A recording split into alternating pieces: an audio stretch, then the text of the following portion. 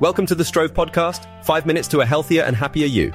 In each episode, we'll provide you with practical and evidence-based advice to lead a healthier and happier life, all in the same time it takes to make a cup of tea.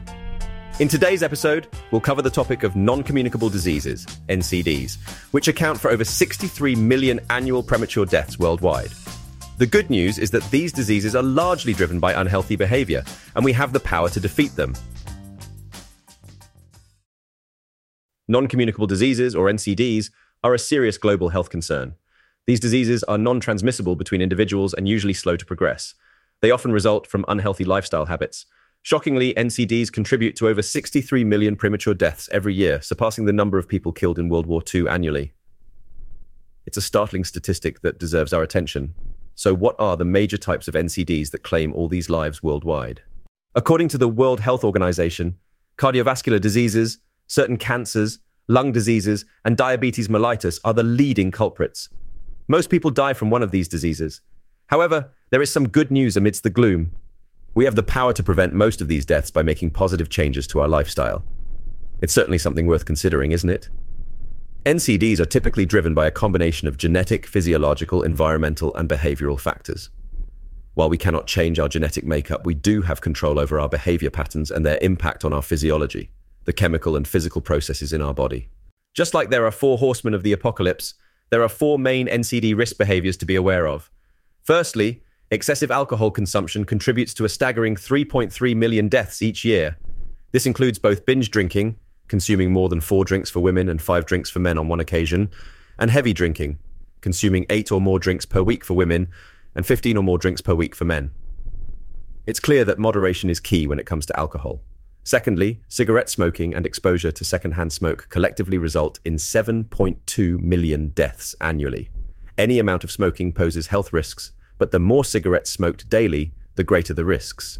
Quitting smoking or avoiding secondhand smoke exposure can significantly improve health outcomes.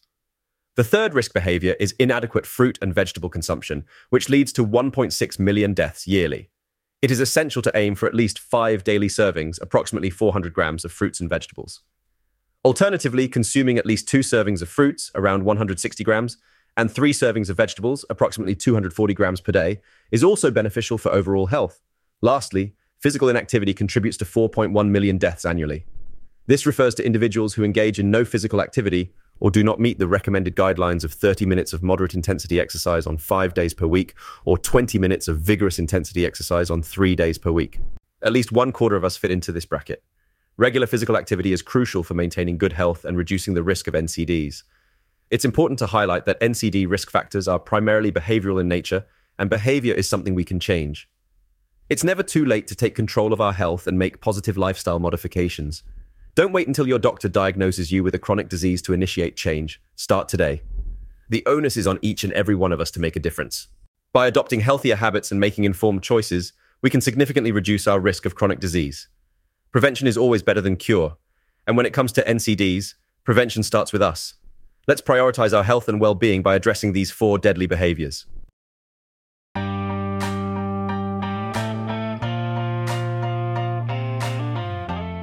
In this episode, we discuss the prevalence of non-communicable diseases, their connection to lifestyle factors, and the important role of behavior change in preventing premature deaths. If you learned something useful, please consider subscribing and giving us a 5-star review. It helps us reach a wider audience. And if you'd like to see how Strove can boost health and well-being in your own workplace, book an intro call on our website at stroveapp.com. Until next time, Strove on.